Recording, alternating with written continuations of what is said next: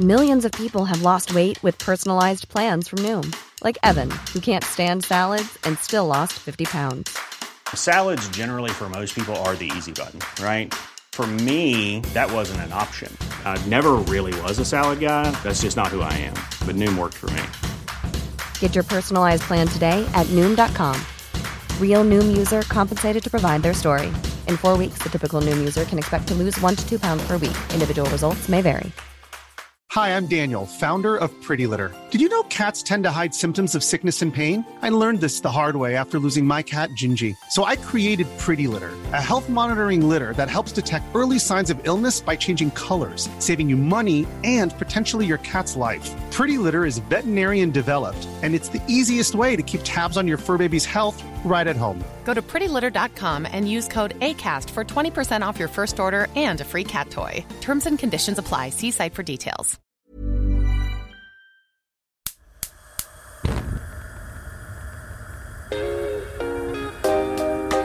The kitchen is where everything went down. Kitchen's where we cried when our heart was broken from a girlfriend breaking up. The kitchen's where my brother Pat got in trouble for getting caught with the bag of weed.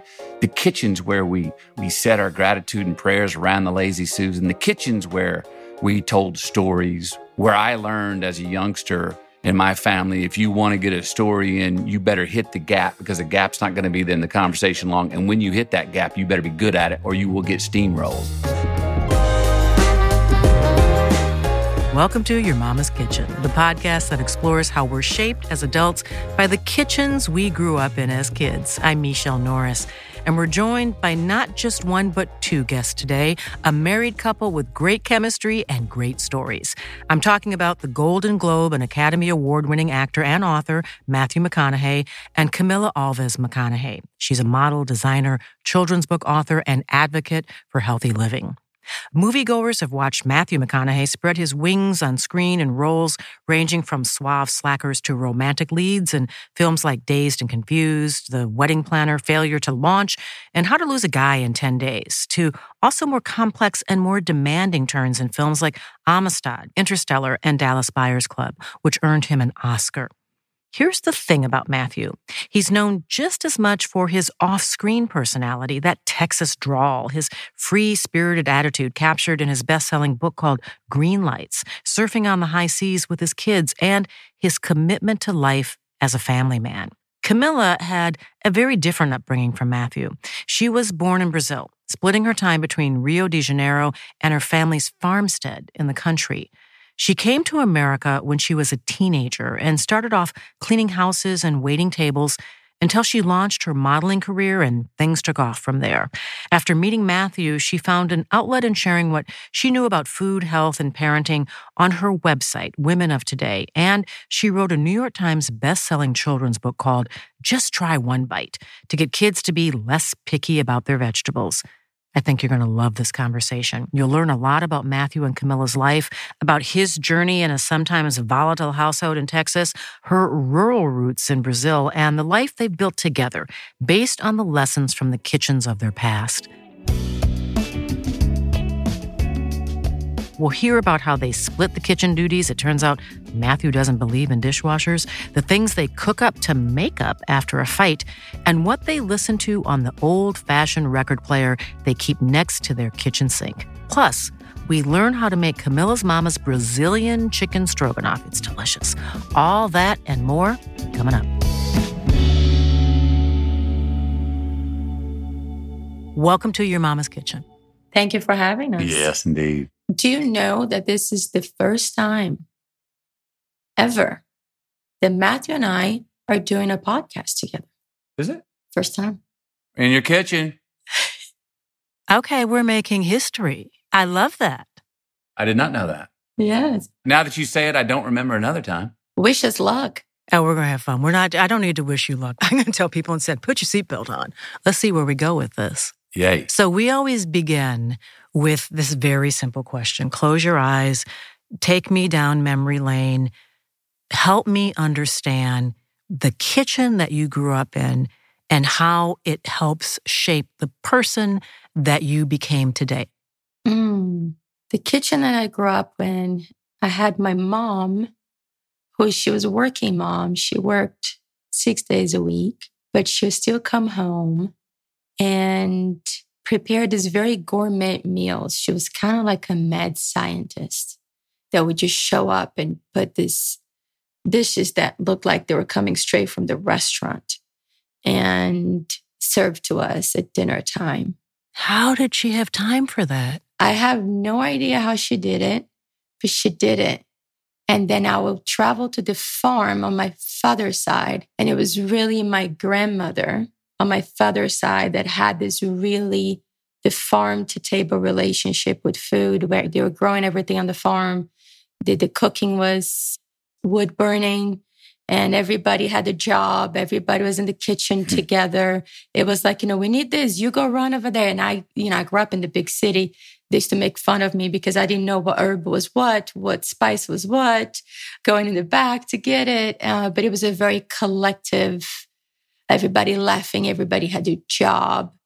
What did that kitchen look like? Grandma's kitchen was wide open from where you cooked to where you cleaned the dishes to where you sat down to eat. And in one side, my grandfather built this wood burning oven in the farm, and it's got different layers, and you can bake on the bottom, you cook it on the top. And then to your right would be the big table, just a very simple wood table everybody cooked to. And I remember on the other side of the table is this door, and they had it cut in half. Maybe this is why I like the French door style. Because it was kind of cut in half, and they always left the top open so you could see the outside, and all the animals, the chicken, the pigs are right there. To the right of all of that, you had another door that went into this back patio. And that's where everybody that was working on the farm that wanted to eat it with us, they would have buckets that they can wash their shoes. And everybody, a big sink, everybody washed their hands. And it was kind of a communal thing where everybody did that first before coming into the house to break bread together. Matthew, tell me about your childhood kitchen. What did it look like? And how do you think it still influences you today? Saltillo tile floors. That was a big deal. I remember we were living on a high life. We had some Saltillo tile floors. Now, what is that? It was pardon my ignorance. It was a Mexican I don't know what tile, that is. but they were 1 foot by 1 foot with grout in between, and it was not linoleum. They were real Saltillo tiles, and that was, I remember, it was in the kitchen because everything else in the house was carpet, but the kitchen transformed to Saltillo tiles. We had a big Lazy Susan table that seated 8, and that was where we'd gather for dinner. We had a linoleum little bar on the far side of the kitchen that doubled as you cooked on the other side and served out over the bar, and it had a big vent over it for steam. And behind that was the sink and the fridge and things. It wasn't a big kitchen, but it was, I remember, it had a yellow mustard colored linoleum over it. It was my mom and dad, they loved mustard and olive. I think we painted 3 houses, those version of those. Maybe that's why you like green and yellow so much. It is. I think it is. But I like a little brighter than olive and mustard. I'd rather lemon and lime. So breakfast was always at the bar. And it was the first thing when you came in, you passed the Lazy Susan on your left. You went from carpet to Saltillo tile, and you went up, and there were 4 bar stools. And there was always a hot breakfast. Mom was big on breakfast. My mom was not a good cook, but she always made sure that we had hot meals, always. And that's where I remember coming in and maybe being grumpy or not getting a good sleep that night or being anxious about something at school that day. And if my attitude wasn't great, if I didn't go, wow, look at this, thank you for breakfast, Mom, or I went, oh, are we having it? She immediately would jump in and go, get your butt back to your room, get back in bed, and do not come in this kitchen to have the breakfast that I made you until you're ready to see the rose in the vase instead of the dust on the table. She repeated that line. That was a big line for her that expanded beyond the kitchen as far as perspective and gratitude. And we'd have to go all the way back. She'd chase us all the way back. And you walk in the room. She goes, no, I said, get back in bed. You'd get back in bed with your clothes and your school bag and everything and get under the cover. Now she goes, okay, now I'm going back to the kitchen. Let's do this over. And you come back in and go, wow, look, we got scrambled eggs, or I got toast again. She goes, yeah, good morning to you, sunshine. Look at that. Another beautiful day. Wasn't guaranteed. That was always the kit. You had to get started on gratitude for the day, the frozen the vase of the dust on the table. Speaking of scrambled eggs, I remember Sunday nights. Something about scrambled eggs and a chocolate milkshake on Sunday night gave amnesty to the working week that was coming. It was a breakfast food, but it was Sunday night. It was informal. It was the one night we could take our food and have it on a tray and watch the Disney show or something together. It was the one night we could go and eat in front of the screen. And so it was an informality that I always thought was really cool. It was the one night we could have sweets. It's the one night you didn't have ice cream all through the week.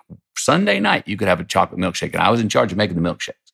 And that was a big deal. And I always thought that was cool that it was Sunday night, because Sunday night's usually the time where things get more formal. Hey, let's clean it all up. Tomorrow morning's Monday morning. Get to sleep. Got to go to work.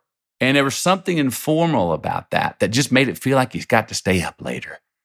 But the kitchen is where everything went down. The kitchen's where we cried when our heart was broken from a girlfriend breaking up.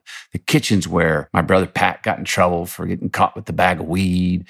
The kitchen's where we said our gratitude and prayers around the Lazy Susan. The kitchen's where we told stories, where I learned as a youngster in my family, if you want to get a story in, you better hit the gap, because the gap's not going to be there in the conversation long. And when you hit that gap, you better be good at it or you will get steamrolled. And I got steamrolled for years. You know, my brothers were great storytellers. My mom, whether she was a great storyteller or not, which sometimes she was, didn't give a damn. She was getting her time. So when I was the youngest in the family, and I got my time to hop in a story. I remember the first probably 10 times I hopped in to interject, to add, and then was so stoked that I got time that I then choked. I then stuttered, and I got nervous, and they just whoop, take it over again. You had your chance. You missed it. And the stories would happen there. The tricks, my brother, the Lazy Susan, when food would come around to me and I'd reach out to get it, and he'd reach up the Lazy Susan and spin it, and I'd miss the thing. Missed it again, Job. That was my nickname, Job. The laughter we had in there, the late nights, if you got in trouble and we had a family discussion, it happened in the kitchen. You're telling all these stories, babies, make me think of a bunch of the stories of the farm and how different the upbringing is. You know, when you're talking about the kitchen you're raised in, you went on your story, and maybe just sit here for a second and think, we all have all these very vivid memories, as you said, and we all so very different, right? I was thinking, you telling that story, and I was thinking of my grandfather when he found an alligator in the river in the back of the farm, a baby one by itself, and it was hurt. So my grandfather, being who he was, he just grabbed it and brought it and made a little pond thing in the back of the kitchen area. You've seen it. At the kitchen window, there's your pet gator. And that was like, our entertainment after dinner. We all had to take turns feeding the alligator. And it's like... Wait, don't baby alligators turn into big alligators? The one I saw was not a baby. Huge. And then it became the thing of like, it became this big thing. And then I was like, okay, it's time to put it back in the... Yeah. Where's the cat? Where's the dog? Where'd those chickens go? Oh, yeah. So are there things that either of you do, either in your personality or as home cooks now, that relate to things that you saw in the kitchen? Like I'll give you an example from my own life. When I make bacon, I always have to put newspapers on the floor. Because my mom always put newspapers on the floor so the grease didn't splatter on the floor. And it's kind of a weird thing, but it's just kind of in my DNA. It's kind of like baked in. It's just something I do. Is there some piece of you that either you do in your personality or when you're cooking that you're realizing, I am doing this because I saw this. I lived this 1,000 times. When I'm in the kitchen making some creation, I like to get every possible ingredient out. I want to see, not behind a drawer, not still in the fridge. And if I can make an association of any sort of spice, taste, savory, sweet, or salty that could possibly go with this dish, I'll get it out. So I want them all out in front of me. And then I start to go, okay, what's my mixology going to be here? What's the taste profile?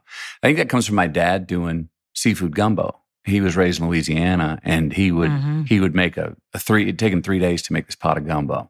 And it would be everything from the root to get started. And there was a real patience to it. And you couldn't try it for 3 days. You didn't test it. No, and you didn't. And you sat back, but everything was out.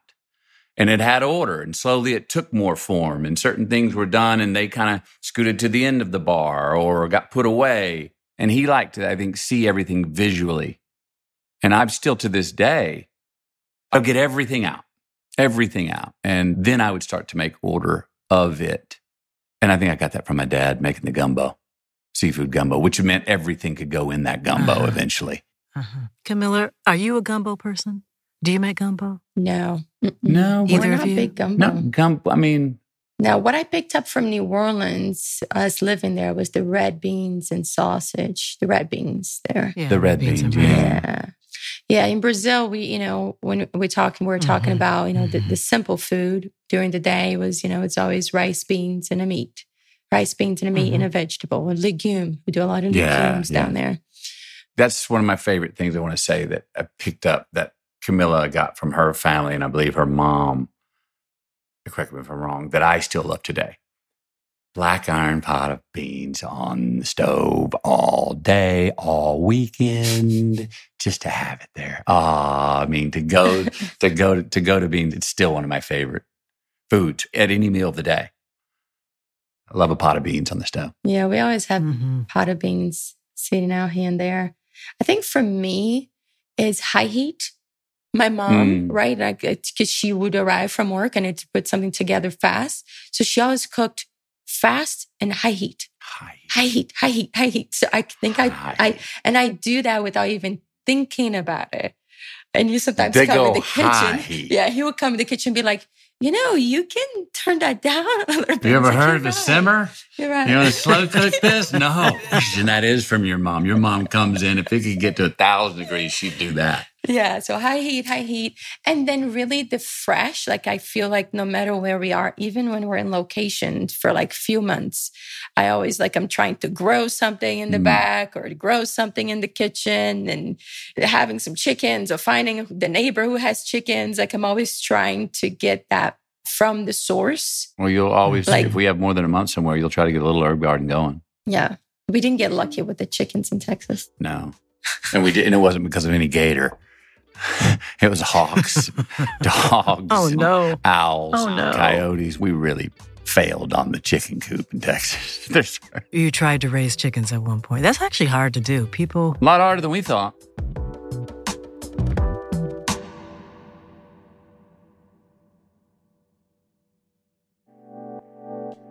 No matter how busy my day is, I try to have a moment of calm in the morning. It's nice to have downtime, but not all of our listeners are so lucky. If you're a business owner or a hiring manager, you likely work around the clock. How can you get help?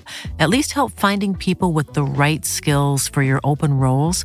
ZipRecruiter. And right now, you can try it for free at ZipRecruiter.com/YMK. They use a powerful matching technology to help find the right candidates. In fact, 3.8 million businesses have used ZipRecruiter for their hiring needs. That says something. So take a break from hiring and let ZipRecruiter help. 4 out of 5 employers who post on ZipRecruiter get a quality candidate within the first day. See for yourself. Go to this exclusive web address to try ZipRecruiter for free. ZipRecruiter.com/YMK. Again, that's ZipRecruiter.com/YMK. ZipRecruiter, the smartest way to hire.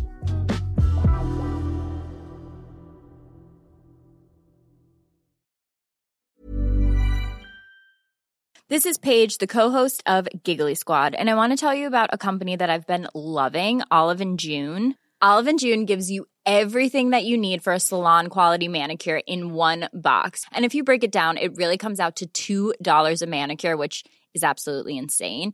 It's also so easy to get salon-worthy nails at home with Olive & June. The difference between how your nails used to look when you did them yourself and now with the Mani system is a complete game changer. The best thing about Olive & June, too, is it's a quick dry. Dries in about 1 minute, lasts for 5 days, and full coverage in up to 1 to 2 coats. Visit oliveandjune.com/perfectmani20 for 20% off your first system. That's oliveandjune.com/perfectmani20 for 20% off your first system. Hey, it's Ryan Reynolds, and I'm here with Keith, co-star of my upcoming film, If, only in theaters May 17th. Do you want to tell people the big news? All right, I'll do it. Sign up now and you'll get unlimited for $15 a month and 6 months of Paramount Plus Essential Plan on us. MintMobile.com/switch. Upfront payment of $45 equivalent to $15 per month. Unlimited over 40 gigabytes per month. Face lower speeds. Videos at 480p. Active Mint customers by 531.24 get 6 months of Paramount Plus Essential Plan. Auto renews after 6 months. Offer ends May 31st, 2024. Separate Paramount Plus registration required. Terms and conditions apply if rated PG. When I travel, I'm usually looking for a way to find a taste of home when I'm not at home. And one of the things I love to do when I am at home is entertain. I love to be able to cook in a kitchen and have a good meal with the people I care about all around me. And Airbnb allows me to do that. When I was in California recently, I rented a house that had a great kitchen and a big island, and we were able to all get in and do our thing together and sit down in the adjoining dining room and have a long, loud meal and then clean up afterwards and continue the conversation. I loved being able to do that, and Airbnb allowed that to happen. And when we were sitting around the table, we're all thinking, we're in someone else's house. Someone could be in all of our homes as well. Hosting your home on Airbnb is a great way to make some extra money. It's very practical as a side hustle. Your home might be worth more than you think. Find out how much at airbnb.com/host.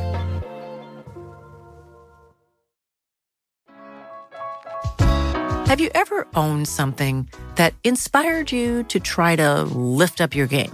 I know I just got a new tennis racket. It's one of those newfangled things that's supposed to put a little bit of extra sauce on the ball. And it makes me want to spend a little bit of extra time on the court to perfect my backhand or work on my volleys. Here's the thing. When we own exceptional things, they inspire us to do exceptional things.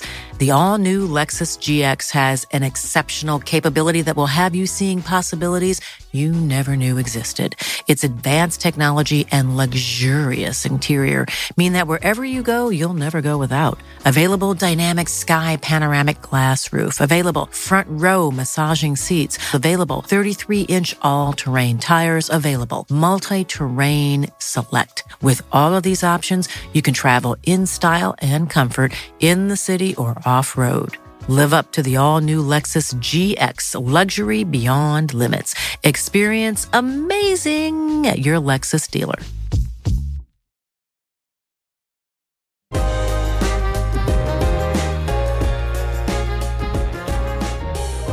So the kitchens are our classrooms. They teach us things. A lot of things happen in the kitchen, and as you noted, not all of them are all rose petals and chocolate milk. What are the lessons that you learned in the kitchens?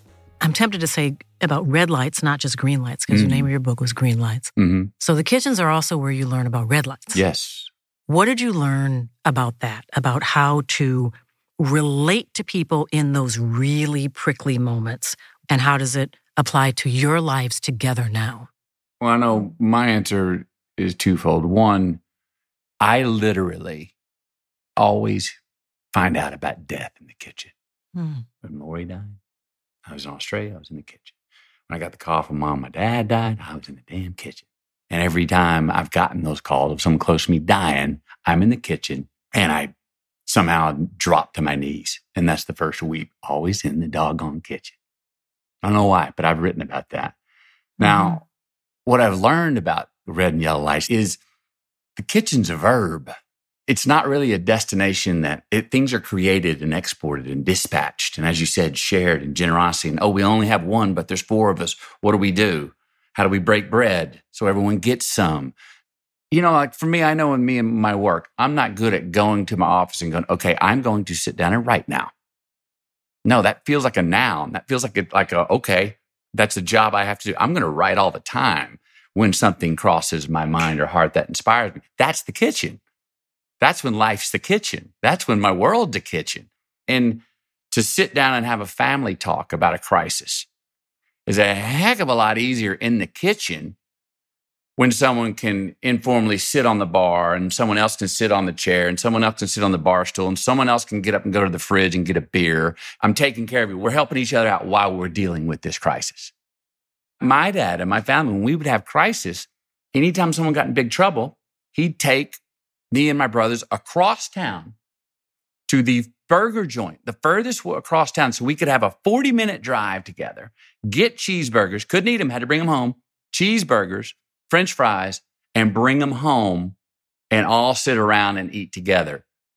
That was his version of, okay, the consequences have been handled. Now we're going to go get everyone's favorite food. Extra mayo too, please. And we're going to come home and doggone it, we invest in some real Heinz ketchup, not the old tomato soup. We're going to have the good ketchup tonight, and we're going to sit down, and then we're not going to talk about the consequence of the problem that just happened. Now we're eating. Now we're celebrating. Now we're saying thanks. Now we're telling jokes. Now we're talking about tomorrow. That's over. And food was always the resolution. We were over the red light. We're turning this into a green light now. I wish people listening to us could see the way Camila is looking at you as you're describing the way you all used to get down on those burgers when you were young. Because are you imagining a younger version of him and trying to figure out what it would be like if you were there at that table? Is there a version of this in Brazil that you remember? What would be the equivalent of healing food in your house when you were growing up? That would be a feijoada. It's a dish in Brazil that it takes a long time to make, actually. It's a lot of ingredients. But when somebody's like taking that time on a Sunday to cook it, it's like, okay, we're good. It's going to take a long time to eat. It's going to take a long time to digest. You're like, okay, everything's slowing down. Everything slows down. We're okay. It's interesting because we're just talking about kitchens. That's how our conversation started. And look at where we're going with it, right? And like for me, a kitchen, it's a place of grace and humility. Am I saying it right? Humility, yeah. Thank you. When I go back and think, okay, at the farm, everybody that worked on the farm, they were eating the same food that we were all cooking as a family. So we were cooking that food for our family and for everybody that worked there. And we had to make their plates and go give it to them in their hands and say thank you. And they would go eat. You're saying, when you cook something and it's not good, right? You're giving that grace to the person of going, okay, let's make everybody feel better about this or how it is. I personally, if I'm not okay, my food is horrible. I could be a dish that I cooked 1,000 times, but if my heart is not right, that food is not right. That's so true. Yeah. The same recipe to a T, but something's not right. I don't know. It's a heavy finger or a light finger on the right ingredient that you go, it's not. I agree with that. Food absorbs your emotions. There are times when I felt some kind of way about something. I'm like, let's just get takeout because I really don't want to inject what I'm feeling. It is very true. Into the food I'm about to fix. It is very true. It's the same in Brazil. It's like you need to know who you're eating your food from. And if the person has a bad heart, you don't eat it. You do not eat that person's food. What is that saying? I want to know. It's in Portuguese. I don't know how the translation would be. But the nuts and bolts of it, it's basically you need to know who you're eating from. And if the person has bad intentions, you never eat that food. If that person's mad at you, you never eat that food, right? If you had an argument, you don't eat it. And it's funny because even today with my mom, like let's say if we, whatever reason, got into a little whatever, I don't eat her food that day. She's cooking. No, you don't. I skip. Does she know that you skip it? I try not to make a big deal about it. Yes, she does now. Quietly. But the kitchen is also a place of grace and a place of creation and transformation in terms of every single room of the house you can avoid. So let's say if you're having a problem, if you have an issue, if something serious is happening, whatever it is, you can avoid. If you have a fight, you can sleep except whatever it is. But everybody's got to eat. The kitchen is also a place where we work things out, or maybe don't. I grew up in a kitchen where my mother would always say, take it out of the kitchen. And I think it was because she knew that if we were starting to argue, that if we went in another space, it would immediately de-escalate. Because the kitchen was the place where you gave yourself permission to just let your emotions fly in a way. So I think it was not just get out of my hair, you're loud. It was also take it out of the kitchen because you might de-escalate if you're in another room. But the kitchen is often a place where people do escalate, where the emotions overflow. And you've written about this in a very powerful way. Your family, your mother and father had a very volatile relationship. Was it 3 times married, 2 times divorced? Mm-hmm. And it often got hot. Mm-hmm. What did you learn in your kitchen about how to argue productively, about how to have conflict and figure out how to de-escalate that? Well, Pouring out a glass of tequila. pouring out a glass of tequila is helpful. Go and get something sweet. Sweet food can de-escalate some things. Even if it's a nice piece of chocolate or some ice cream, it can de-escalate some things. And I've never been a big sweet eater. Maybe that's why that milkshake on Sunday night or that meant so much. It was the grace part. You and I have started off certain dinners where we were getting along great, and maybe and the food was tasting great, and the conversation maybe turned, took a bend in the road where all of a sudden we were butting heads on something. That never happens. Yeah. So that one time that I thought it happened. But if in the middle of that disagreement, if I was, say, the cook that night and I was doing my steak sushi, if I'm going to slice you off another bite and then go serve you, there's an invisible dissipation to the disagreement that happens in my service to her, that I handed her a gift of something that we already were really enjoying, that I continued. That, okay, now that we're disagreeing, it's not like, okay, we're going to quit eating, or I'm going to quit serving you, or you're going to quit serving me. I talk about it every day when you make my tea in the morning. It's true, I don't make my tea as good as you, but the fact that you make my tea and serve me my tea in the morning makes me go, it just tastes better. It's even if you and I are in a disagreement, the fact that you still make my tea in the morning and serve me my tea, it's the difference between being married and dating. Yeah, trust me, ladies, some mornings I do not want to serve that tea. But she still will make it for me anyway. That's the difference in, and I say the difference between marriage and dating. You know, you're dating somebody and something, you get in disagreement, you're like, uh-oh, this is a sign of things to come. Better get out now.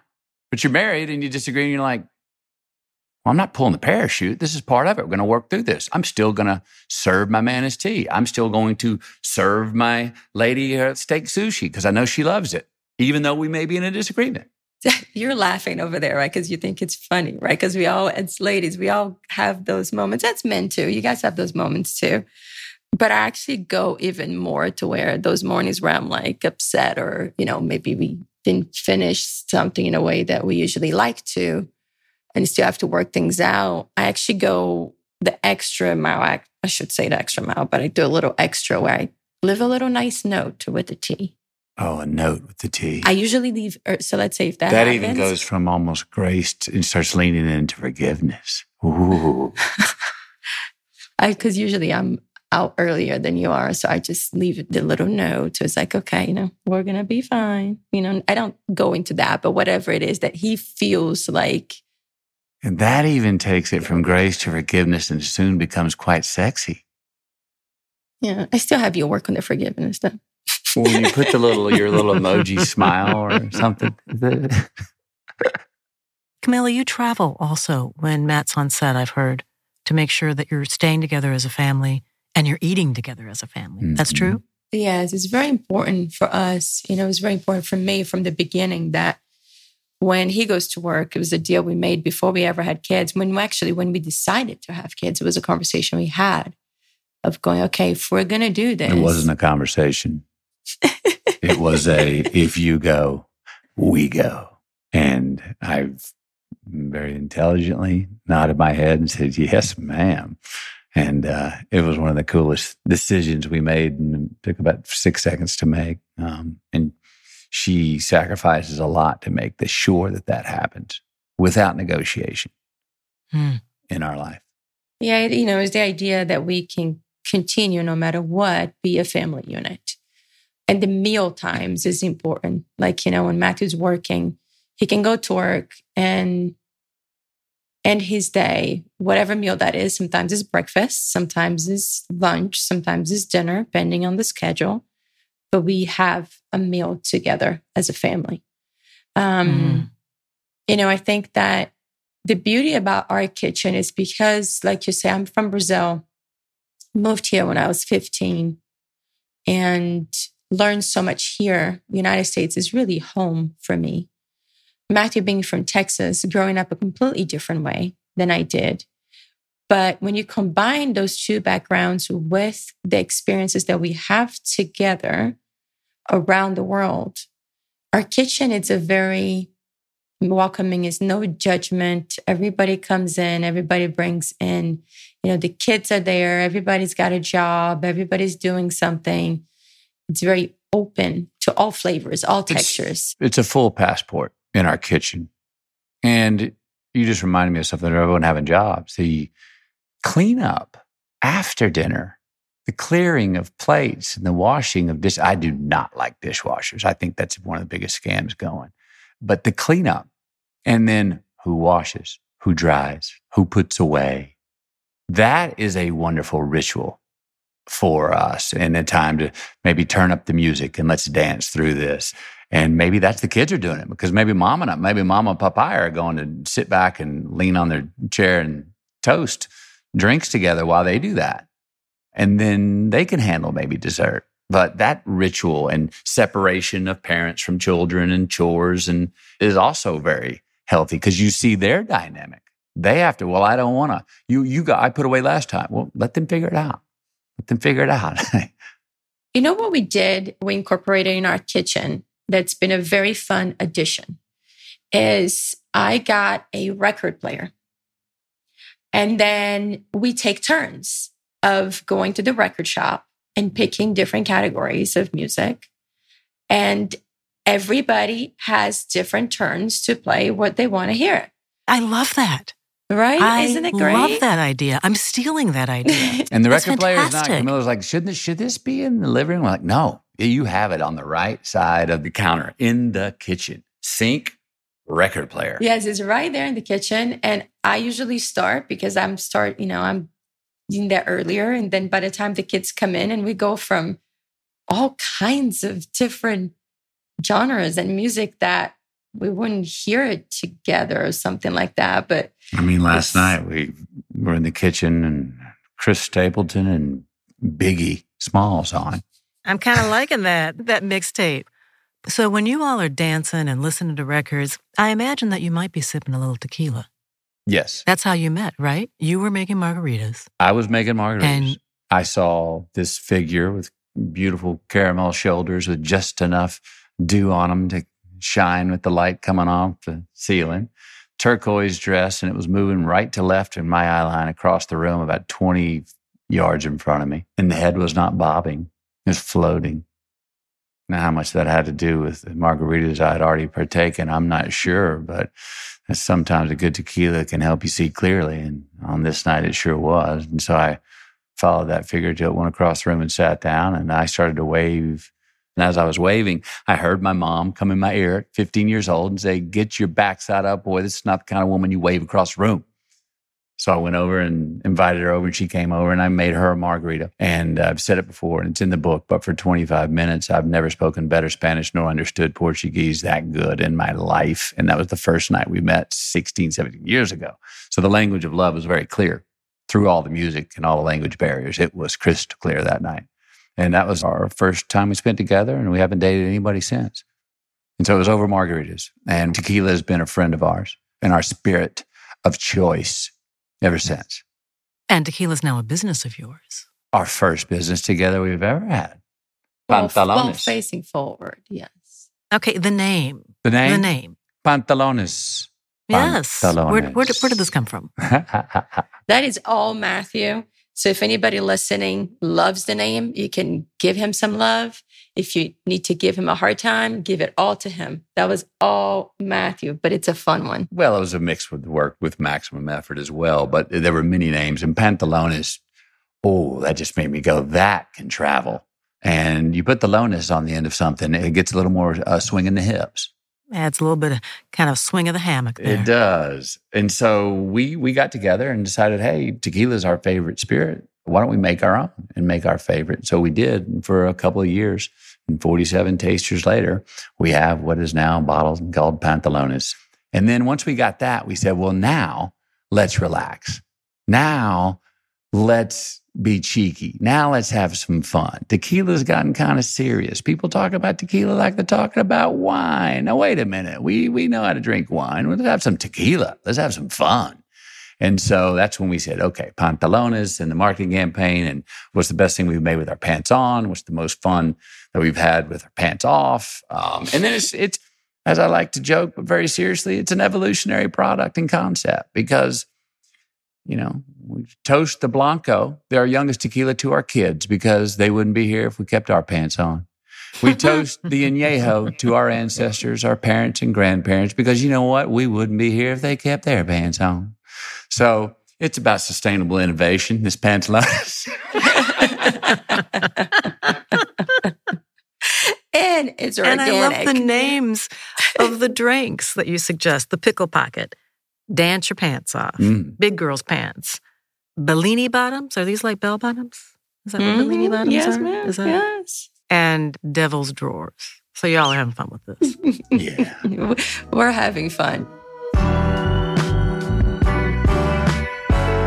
When we talk to our guests, we always like to gift our listeners with a recipe, something that tastes like home, something that you make your beautiful children today, something maybe that comes from a tradition from one or both of your families. What is that recipe that you want to share with listeners who have enjoyed this conversation? We're going to be sharing the Brazilian chicken stroganoff.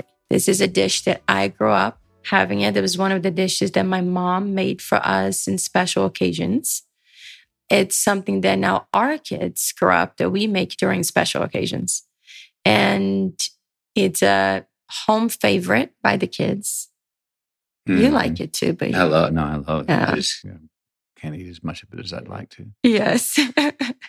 It's not as bad as you think it is. Tell me about this. This is a one-pot dish. It's a one-pot dish, and you cook the chicken. You know, you put all your herbs and spices and your seasoning and garlic, and you cook your chicken really well. And then after you cook the chicken, you got to take the chicken out. You shred the chicken, take it off the bones. You know, so you have all that good stuff. No skin. And yeah, you take the skin, and then you transfer to a different pot, and you just add the shredded chicken with creme de leche, which is an item that you can find in the Latin aisle of your supermarket. So Creme de leche. Creme de leche in Portuguese, but la crema, it's in Spanish. It's a trick on that my mom taught me. For la crema, you got to put it in the refrigerator or in the freezer for a few minutes so the liquid part of it separates from the creamy part.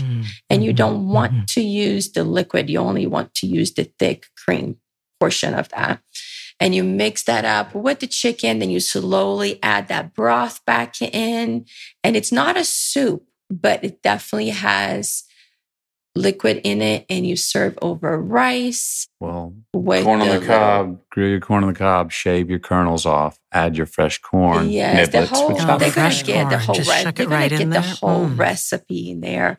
But yes, you add green olives, corn. You serve over rice with the little string potatoes to add a little crunch and extra flavor to it. It's so good. And the beauty of it is that the leftovers, we all eat as sandwiches for lunch. The next day we make sandwiches with it. Wait, how do you make sandwiches out of this? Just a chicken mix, because it's like it all coagulates. Yeah. Especially overnight. It's one of those dishes that's so very good on the night, but like many, whether it's pastas or bolognese, they coagulate overnight when they get cold. And I think on cellular level, they all close up and the taste becomes more formed. And the next day, it can be something that goes on a sandwich that you do not need to add any moisture to, but still will hold its form in a sandwich. And the broth, all that broth that you cook, the chicken, if that is left over, you freeze that, an ice cube tray, and you use that to cook anything in the future, beans or make soups or, add a little extra flavor to any dish you want to. And it's a dish that, this is what our kids ask. We do, for Christmas. Our tradition is we do Brazilian version of Christmas on the 24th at nighttime, Christmas Eve, and then the American version on the 25th. But even though this is not a traditional Brazilian Christmas dish, this is what our kids request and has become in our household. Yes, it has. What we do. Mm-hmm. You know, if we ever do a cookbook based on all the recipes that we've collected, no matter who we talk to, Uza Aduba, Andy Garcia, Gail King, Michelle Obama, they all say the same thing. The recipe they give us is better the next day. Better the next day would probably be the name of the cookbook. Because as good as it is the first day, it's even better the next day. That's a good name. This seems to fall in that category. That's a good name for a cookbook. I think so too. Better the next day. Gets better with age. There's some chemistry involved. It's never as good right when I make it. It's always better after I put it in the fridge the next day. That's kind of a nice outlook in life also. Better the next day. There's tomorrow. We're going to do it again tomorrow. So we might hold on to that. Stay tuned. Stay tuned on that one. I have loved talking to both of you. Thank you for your time today, but also thank you for the work that you do with your foundation. Thank you for the good things that you put out in the world, even in simple ways, to see you dancing in your kitchen, you and Mama Mac on Instagram, having fun and cutting up. Thank you for the beautiful way that you model love of family and love of life with each other. This has been a wonderful conversation. I appreciate both of you. Thank you so much. You're welcome, and thank you.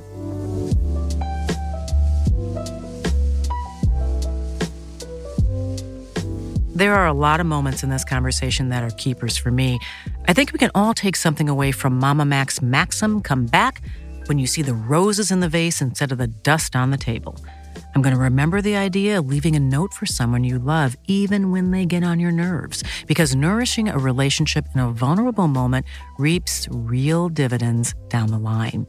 And I wasn't kidding when I said I want to steal the idea of having a record player in the kitchen where everybody can spin tunes of their choice. Love that concept. And I love speaking to Matthew and Camila, and I think you're going to love her recipe for the Brazilian stroganoff. You can find the recipe on my Instagram page at Michelle__Norris. That's 2 underscores. And at our new website, yourmamaskitchen.com. You can find all the recipes from all of our previous podcasts. And one last thing. You've been listening to me, but now I want to hear from you. So listen up.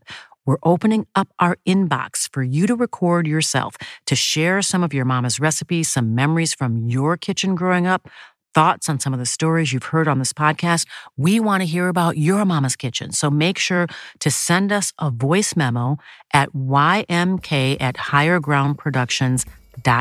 That's ymk@highergroundproductions.com for a chance to be featured in a future episode. Thanks for joining us. I hope the new year is off to a great start. See you next week. And until then, be bountiful.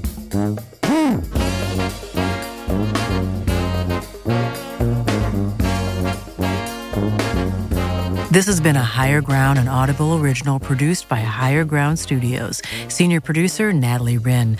Producer, Sonia Tan. And associate producer, Angel Carreras. Sound design and engineering from Andrew Epen and Roy Baum. Higher Ground Audio's editorial assistants are Jenna Levin and Camila Thurticus. Executive producers for Higher Ground are Nick White, Mukta Mohan, Dan Fierman, and me, Michelle Norris. Executive producers for Audible are Nick D'Angelo and Ann Hepperman.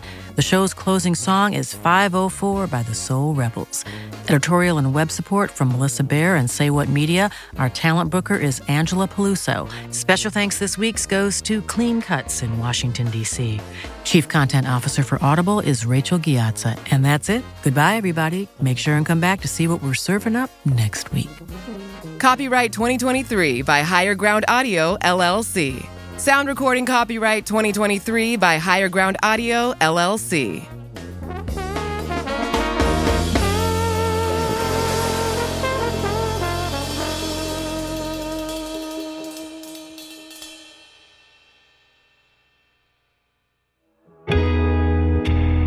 Higher Ground. Have you ever owned something that inspired you to try to lift up your game? I know I just got a new tennis racket. It's one of those newfangled things that's supposed to put a little bit of extra sauce on the ball, and it makes me want to spend a little bit of extra time on the court to perfect my backhand or work on my volleys. Here's the thing. When we own exceptional things, they inspire us to do exceptional things. The all-new Lexus GX has an exceptional capability that will have you seeing possibilities you never knew existed. Its advanced technology and luxurious interior mean that wherever you go, you'll never go without. Available dynamic sky panoramic glass roof. Available front row massaging seats. Available 33-inch all-terrain tires. Available multi-terrain select. With all of these options, you can travel in style and comfort in the city or off-road. Live up to the all-new Lexus GX, luxury beyond limits. Experience amazing at your Lexus dealer.